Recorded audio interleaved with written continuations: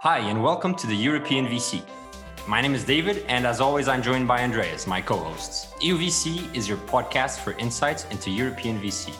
Every other week, we bring you a fresh new perspective from a European VC champion. If you work in VC, love VC, or want to know more about VC, this is the show that will get you up close and personal with some of Europe's finest. So do follow us on your preferred podcast platform or check out our website, theeuropeanvc.com. Please keep sending over suggestions for guests and topics for future episodes. We love that. Also, if you're looking to raise an international round and need an intro to international VCs investing in Europe, do reach out to us. We are here to help. Today, we're joined by Itxaso del Palacio, partner at Notion Capital, a European VC firm investing exclusively in European SaaS and enterprise tech. Notion Capital was founded in 2009 and has invested in more than 60 SaaS startups and has more than 500 million assets under management. Itxaso joined the team of SaaS entrepreneurs and operators turned investors with a truly founder-centric perspective back in 2018. Itxaso's portfolio includes the likes of ULife, a tech-driven insurance company on a mission to inspire life and turn financial products into a force for good. By harnessing the power of gamification, lifestyle medicine, and the latest behavioral science, ULife is building a new insurance model focused on risk prevention, not claims compensation. The company is transforming the company insurance benefits market by rewarding employees for healthy living, supporting mental and physical well-being, and helping foster healthier, happier, and more motivated team. ULife has grown 10 times over the last year as the COVID-19 crisis has driven employee well-being and insurance to the top of the corporate agenda. They now insure over 200,000 lives at hundreds of companies across the UK. Itxaso's portfolio also includes the likes of Forest Admin, a developer tool to build off-the-shelf admin panels. Developers are now empowered to be the decision makers for the underlying technologies they use for their products and applications. Forest Admin is a B2D, so to developer business, and is built on a developer-first approach. And just before we start the interview, we'd like to thank Stefan Moraes from Indico Capital Partners for the introduction to Itxaso. So thanks so much, Stefan. So Itxaso, after that super long introduction, hi, it's a pleasure to have you on the UVC today. How's everything? It's going well. Thank you, David. Hi, Andreas. How are you? We're doing good. Thanks, Itxaso. Itxaso, as usual, we like to kick things off on the personal side. And I know that you actually practiced classical ballet. So on that note, what do you think are the biggest misconceptions regarding ballerinas? That's an interesting question to start. And yeah, I did dance classical ballet for over 13 years when I was younger. So definitely a structure and set up the way I behave today, right? So I'm not really sure what are the assumptions or misconceptions you are talking about, because obviously they are always lots of things written out there. But the reality is that ballerinas operate in a very, very competitive and individualistic environment, right? We work very, very hard to be a dancer. And the reality is that when there is a play, all the ballerinas within a team are trained for different roles.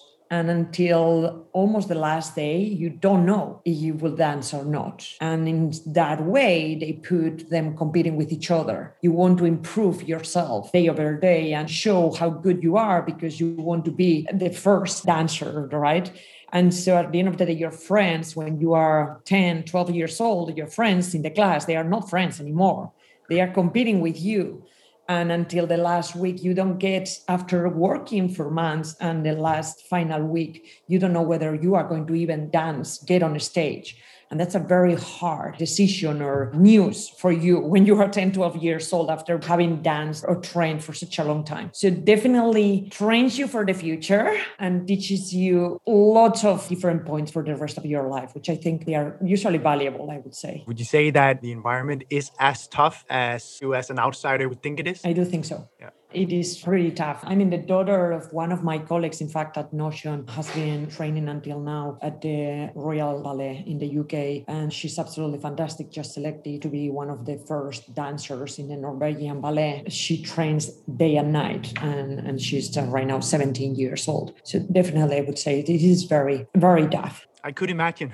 So, Itxaso, to get to know you a little better, we'd love to hear how you got into VC to begin with. It is a wonderful world that we know many of our listeners are trying to break into, so it's always interesting to hear. That's a great question. So you can't imagine how many times I get that question. What do I do to get into VC, right? My story basically came by chance. It wasn't anything planned for me. Venture capital, I didn't even think about it. I'm an engineer by background. As many engineers, you go to work for big manufacturing firms, and I went to work for Daimler in Berlin. So I worked as an engineer there for a couple of years, but really it wasn't for me. I was really not enjoying it. So I went back to the university to do a master's in engineering, and I started my PhD. And through my PhD and my research, I ended up at UC Berkeley doing the research about entrepreneurial ecosystems. And as you can imagine, in 2005, 2006, Silicon Valley was the place to understand those entrepreneurial ecosystems. So I got embedded in this entrepreneurial venture capital environment with other stakeholders in the ecosystem too, right? And I think I got the venture bag at the time. And I've been since working with startups, or as a founder, or as an investor, as an academic too in the space. So yeah, a little bit by chance, I would say. Just like many. So Itxaso, what I'd now like to shift into is trying to understand better your views on product-led growth, because it's quite clear from anyone who's following you on LinkedIn that this is a passion of yours and something that you often speak to. However, we'd love to not focus on this from the perspective of founders, but from the perspective of VCs. So what is Itxaso's playbook like as a VC when it comes to investing in product-led growth companies? And what are the super important things for VCs to take away? That's a good point. Look, I think SaaS investors overall traditionally have been thinking about SaaS from the enterprise perspective. So if you think of the origin of Notion, which was started by 3-4 guys who built a couple of SaaS companies, internet companies in the past. One of them was SaaS. SaaS in the early days was mainly for enterprises, which means that you were going to market with a sales team, account executives, long sales cycles, procurement processes. And so the early stage or the early days SaaS investors were really focused on those enterprise SaaS companies. Now, the reality is that the market has shifted towards having also mid-market and smaller companies using software as their main productivity tools on the cloud. This has become much more agile. So it's not anymore that they are using an Office 365 and that's the way they live, right? They do have their own tools on their verticals and for smaller companies. And so that has created a great opportunity for what we call the product-led growth companies, which are basically those companies that use their product as a way to engage and to sell, to upsell, to build loyalty with their customers. So that is exactly what is product-led growth. But I would say within my team, even I am probably the most product-led growth oriented, and that's a little bit the reason. The rest of the team really love the enterprise investments, and they really are patient in all these long cycles of enterprises, which in fact, once you get in, it's very difficult to get you out. That is absolutely true. But it is a kind of a different go-to-market strategy. So for investors, I think it has changed a little bit the mentality. And there are other investors, obviously, that in Europe who are already investing in product-led growth companies. Itxaso, I'm going to ask a question as a complete layman. SaaS isn't really a space that I have much exposure. So after our first chat, I started reading and, kind of also following you. So I do have some exposure, but what about product-led growth in less kind of mainstream verticals? So for example, I've had a lot of exposure to the healthcare sector, and we have a lot of software as a service, basically solutions being sold directly to doctors or small clinics and whatnot. What are your comments around that? Do you care to expand a bit on that as well for my learning? Yes, for sure. I think that's a good analysis. I do believe that product-led growth is more suitable for some type of companies, and I'm saying type specifically and not using the word vertical. What I mean is that I think product-led growth it's much more suitable to operate in markets where there is already a high education of the buyers. It's usually a red market. It's pretty competitive in such a way that buyers know what they want, what can they look for when they try a new product, and they search for it because they need it. They are used to use those tools. If you are introducing a new product category that nobody knows about, the market needs a little bit of education. In those cases, product-led growth doesn't work that way because people don't search for your solution. You need to educate them a little bit, right? Product-led growth doesn't work either in ecosystems where, or in situations in which the product needs deep integrations to be useful, or it doesn't work either in situations where it has very long time to value, which means customers need to train a tool or to have data within a tool in order to get some value out of it. You need to bring those customers to what we call this aha moment very quickly in a product-led growth. And so your question was directed on, can we use it in health? Yes, we can use it in health as far as the product that we are selling has a very easy or short time to market, a pretty low price, which in some sectors is easier than in other ones, right? Because in health, for sure, there are many of those that are highly regulated, need to go through hospitals or big institutions to be bought, and maybe doctors cannot take their credit card out of their pocket and buy whatever they want and start basically moving the clinical records there, because there is a lot of compliance involved. You just need to think of what is the application of the product, but I wouldn't limit it to some verticals, but rather to some type of situations, markets, and so on. I'm going to go completely off script and kind of go to a question that we had scripted for further ahead, but I think it just pans out super well because you said, well, it's more suitable for specific types of businesses and markets. What about stages? How do you see the development of the venture from inception to wild success tech story, and how product-led growth plays a part in there? That's very interesting, because in fact, I was talking today with a colleague about that, right? Because I do believe that you can have a company in which you are selling through product-led growth and through enterprise. I do believe that. However, I do think that the transition from product-led growth to enterprise, it's much easier than from enterprise to product-led growth. And the reason is because when you build a product for product-led growth, you basically need to take into consideration some points like the onboarding process is critical. It's really, really, really critical. So it needs to be very, very quick, very short time to value. And so in such a way that many times when you build an enterprise product, you are thinking of much more integrated solution within the customers. Now, when you start with a product-led growth, you can always include capabilities that are serving much more enterprises. And not only that, requirements for enterprises, because the authentication, the security, the data volumes in many cases that you are using in a small company are many times not sufficient to sell to enterprises. But I would say you can start building those. And obviously, you would build an account executive team to take that to the market. But it is absolutely possible to build both strategies within the company. I would agree. Itxaso, though, I have a question that goes to, how should I put this? We often see startups thinking that they will growth hack through product-led growth, but then it seems a bit like the hockey stick gets too wild. What are your views on this? Well, I've seen many of those. As you can imagine, Andreas, because as you said, I talk a lot about product-led growth. So many of these companies who have this product-led growth strategy in mind, they come to me. I do think one of the things that I've seen definitely that is pretty striking is the hockey stick.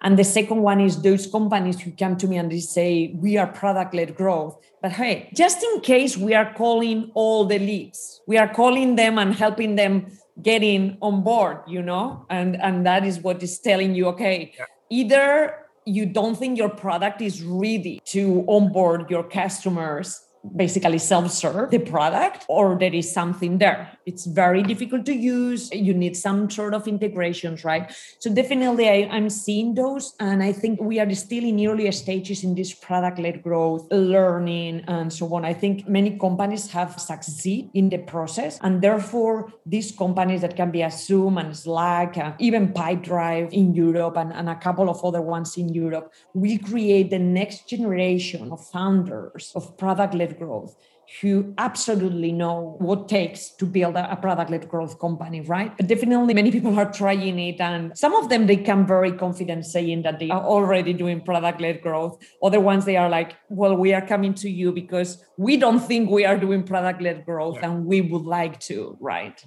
I remember I watched a webinar that you participated in like 2 or 3 weeks ago. I think it was in partnership with Sifted, if I'm not mistaken, about it had a funny tagline about being sassy or something like that. You said a cool quote, which was founders understand or need to understand that no churn means love. And I thought that was cool. And maybe I'll use that as an entry line here to ask you about the resilience of product-led growth startups versus non-product-led growth startups. Maybe we can use COVID and the lockdown period as an example there. But what I'm really curious about is, do investors get it? Do LPs get it? Do they get the resilience of those startups? And how do you pitch that to potential LPs in the fund? In reality, I usually don't pitch that to them, but they have started to ask about it because I wrote an article maybe in May last year, which was specifically around this topic, right? Talking about how resilient are product-led growth companies comparing them against other more traditional business models.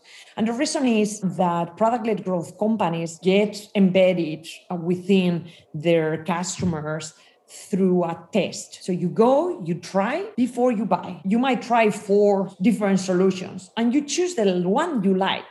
It is not that one account executive comes through the door and it's telling you how the other 3 work. You have tried the other 3 too. You have made your mind. If you stay with them over time, the fact that there is a crisis in the market is not going to change your mind. If you start using the product and in 2 weeks it's not working for you, hey, I'm done with this. I'm moving to the other one that I tried that I thought it was in fact worse, but it might be better, right? But the crisis is not going to change my mind. I still like that product. So that's one of the reasons.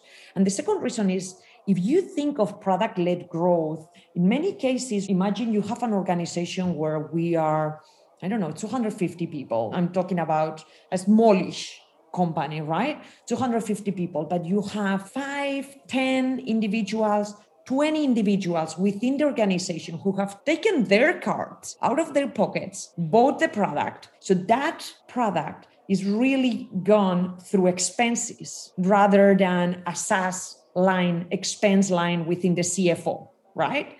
And so getting rid of that is much more difficult than getting rid of a line within the CFO, who is the one looking at, hey, all of these points here, we got to cut. And those are the biggest ones, because basically it is all around the company and it is invisible, they would say, right? So it's a little bit more difficult to catch. When we've first spoke, you talked about, a very interesting metric for us, particularly because we're all about Europe, and the fact that VC returns in Europe have now shown to be better than in the US. So great news for us in Europe. Kudos to us. What's your take on the future for VC in Europe, and maybe specifically the SaaS space? So I'm very optimistic. When we first spoke about the podcast, I mentioned that to you because I am very, very optimistic about the European startup ecosystem. So if we think about SaaS specifically, in 2019, we had around 16 unicorns. One of them was UiPath, 5 billion at the time. If we look in 2020, we had over 25 SaaS unicorns. I'm only talking about SaaS. So we have more than 16 unicorns, but I'm talking about SaaS, specifically cloud solution. And in 2020, 10 of them were valued over 2.5 billion, 10 of the 25 that I'm mentioning, which gives you an understanding of not only the number of big companies, but also the scope of those larger companies, right?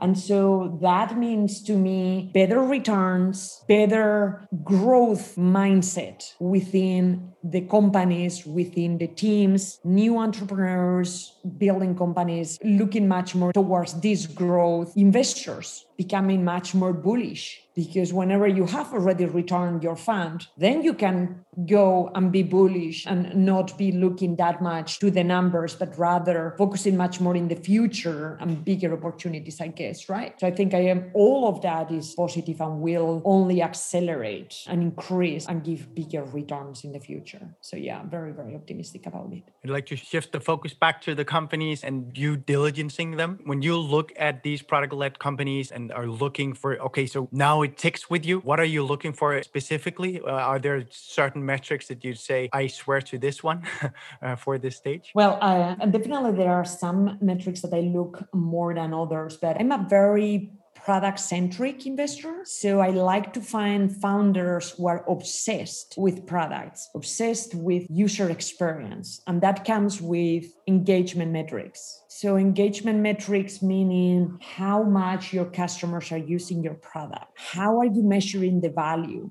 How do you know they are happy? Founders who know the responses are measuring all these KPIs are basically my target, and the ones that bring me to that position where I want to invest in the company much, much faster. Obviously, when you are a SaaS investor, there are some metrics that are the typical SaaS metrics that need to be there, that are more related to the unit economics, on the CAC payback, and so on. But I will say, in my case, I go really, really deep on understanding engagement metrics. And obviously, you mentioned it before from my previous interview, churn, no churn is love. So I think that's probably the one I would say I look at a lot, because when we move to smaller customers, we really can suffer from churn, and that is important to track. Is there a danger of when you're working with product-centric people that they really are in love with their product? They sleep and they eat and they're always kind of thinking about it. Is there a risk of when they're trying to go enterprise that actually hinders the commercial relation there, because it's so much about the product, that there's no kind of commercial close there? And if it is a challenge, how do you as an investor deal with that? That's a very good question, because we've seen it in some cases. I do test those founders too in their ability to think business and commercial, and not feeling basically worried about putting a product in front of the customers, which is not, in fact, perfect. I do test them on that a lot, and I do test them on their next hires. That in many cases, we need to really help them hire those commercial people, because if you think of somebody who is very product technical person, so how can they even interview and know what are the best characteristics of somebody who's going to be doing marketing? How do you know those, right? So we help them a lot with talent, through the interviews, to looking at the characteristics and so on, because in some cases you just don't know it. But it is important to know and to be aware that you don't know it, and you will be hiring very early to fill this gap. To the people out there being inspired by the product-led growth-centric model and see that, okay, so there's definitely things that we should think about adapting here. What would you say are the main takeaways, and how far down the line as a non-product-led growth company can you realize that this is actually the way we want to go, and then reverse engineer it or build it into your existing product? I do think that if you are thinking of pursuing or following a product-led growth strategy, you need to start doing that from day one. This is not something that you change from today to tomorrow, and hey, now we think next week we can start with the product-led growth. Until today, we had 25 people selling, but from tomorrow onwards, we are going to do product-led growth, because obviously, what do you do with these 25 people, right? And they are strategies that you can use. If that enterprise or mid-market is not working as well as you thought, there are ways in which you can involve those account executives and salespeople in building a much more product-led go-to-market strategy, right? But it is super complex. It is very, very complex. So you need to be thinking of that from the start, because everyone within the company is incentivized through product-related metrics, and everyone is responsible for those. And so that means that if you haven't hired people who are on that mindset, you are not going to be able to change it next week. Yeah, and I guess it's both mindset and also skill set. Correct.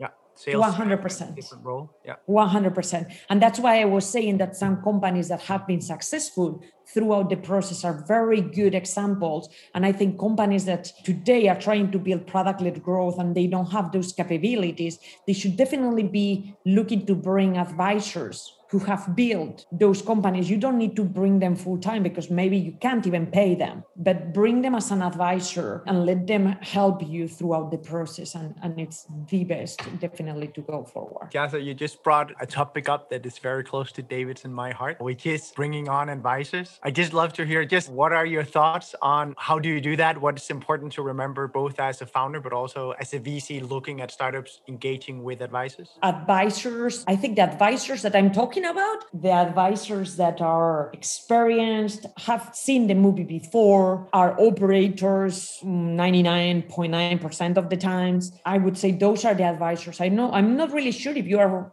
referring to the advisors who help companies fundraise, which are some advisors out there, and they come to us and as well. Okay.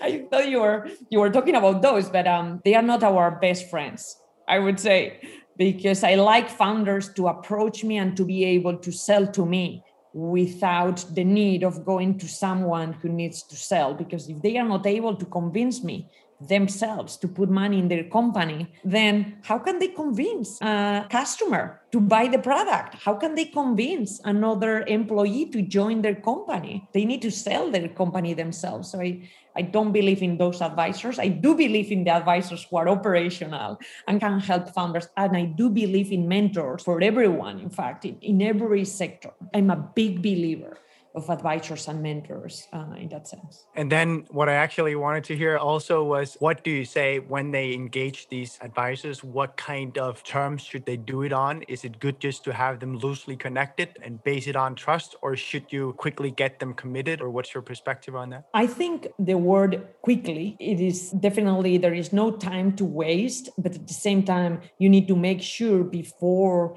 you get to a much more formal engagement that in fact you like them. Yeah. And you like their style. They are valuable for you, because you really need to feel comfortable taking the phone at any point of time and calling these people. So I think, you need to move forward, telling them or basically proposing to them a much more formal connection or advisory role. And that can be paid, options, or a mix of both. I'm keen of doing either a mix of both or options that vest over time, right? Many of those advisors, if they are working for another company, that amount of money, it's unnecessary for them. It's not what drives them. But in some cases, there are some advisors who only do that. And I'm not saying they are bad. I say they were successful building, for whatever reason, a company from 1 to 10 million, and they are now helping every company which is in that sector building their 1 to 10 million revenue. And that is what they do for a living. So these people are expected to be paid a little bit and get a little bit of options. But either way, I think it's very, very valuable and help companies without assuming the risk of hiring somebody full-time before, and as I mentioned in that SaaS panel, before there is a product market fit. Because in some cases, companies end up hiring a lot of salespeople before there is that product market fit. And the reality is that if you bring in an advisor who can really help you close those contracts, you can realize if you are ready to sell those contracts at a scale. And so if you can do it with an advisor, then bring somebody on board, specifically in the enterprise sales. Very cool, Itxaso. We are running out of time. We had some more questions, but we'll keep them for the second time we invite you. We always end our interviews with a quick fire round where we ask you a quick answer questions, 30 to 60 seconds each. Are you ready? I think so. I'm sure you are. What would you personally like to change about VC in Europe? So I would say probably becoming more operational. So having more operational partners within the venture teams.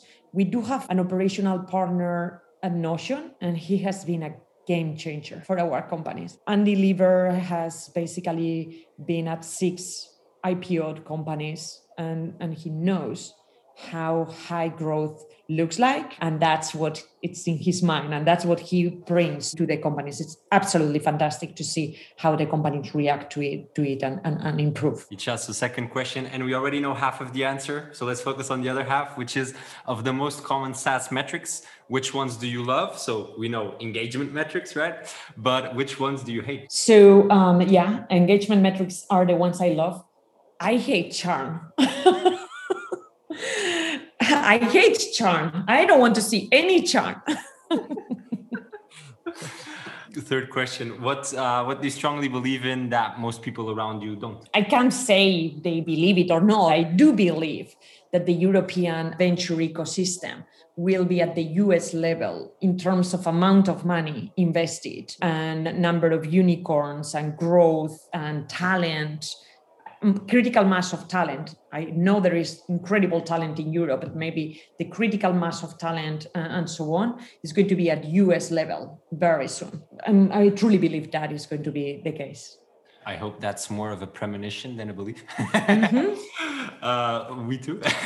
Finally, what can we expect in the future from Notion and obviously from Itxaso? For sure. Definitely many more investments into cloud. And I say that because Notion traditionally has been much more of SaaS, but cloud is more of a developer first approach, a bottom-up approach, open source infrastructure, and obviously product-led growth. I am the one who's leading many of those investments within the team, and we are very much looking forward to doing more of those. Itxaso, we really appreciated this conversation. It's been awesome to deep dive with you on product-led growth today. Thank you so much, and we're looking forward to our next opportunity to chat with you again. Excellent. Thank you so much, David and Andres. It has been a great pleasure. This was our interview with Itxaso del Palacio, partner of Notion Capital. If you'd like to see more from Itxaso, do follow her on LinkedIn. We thank you for listening to The European VC, the go-to place for insights into European VC. Visit theeuropeanvc.com to hear more from us. And if you would like to suggest topics or guests for future episodes, please do reach out to us. We love hearing from you. And remember, we're always there for you.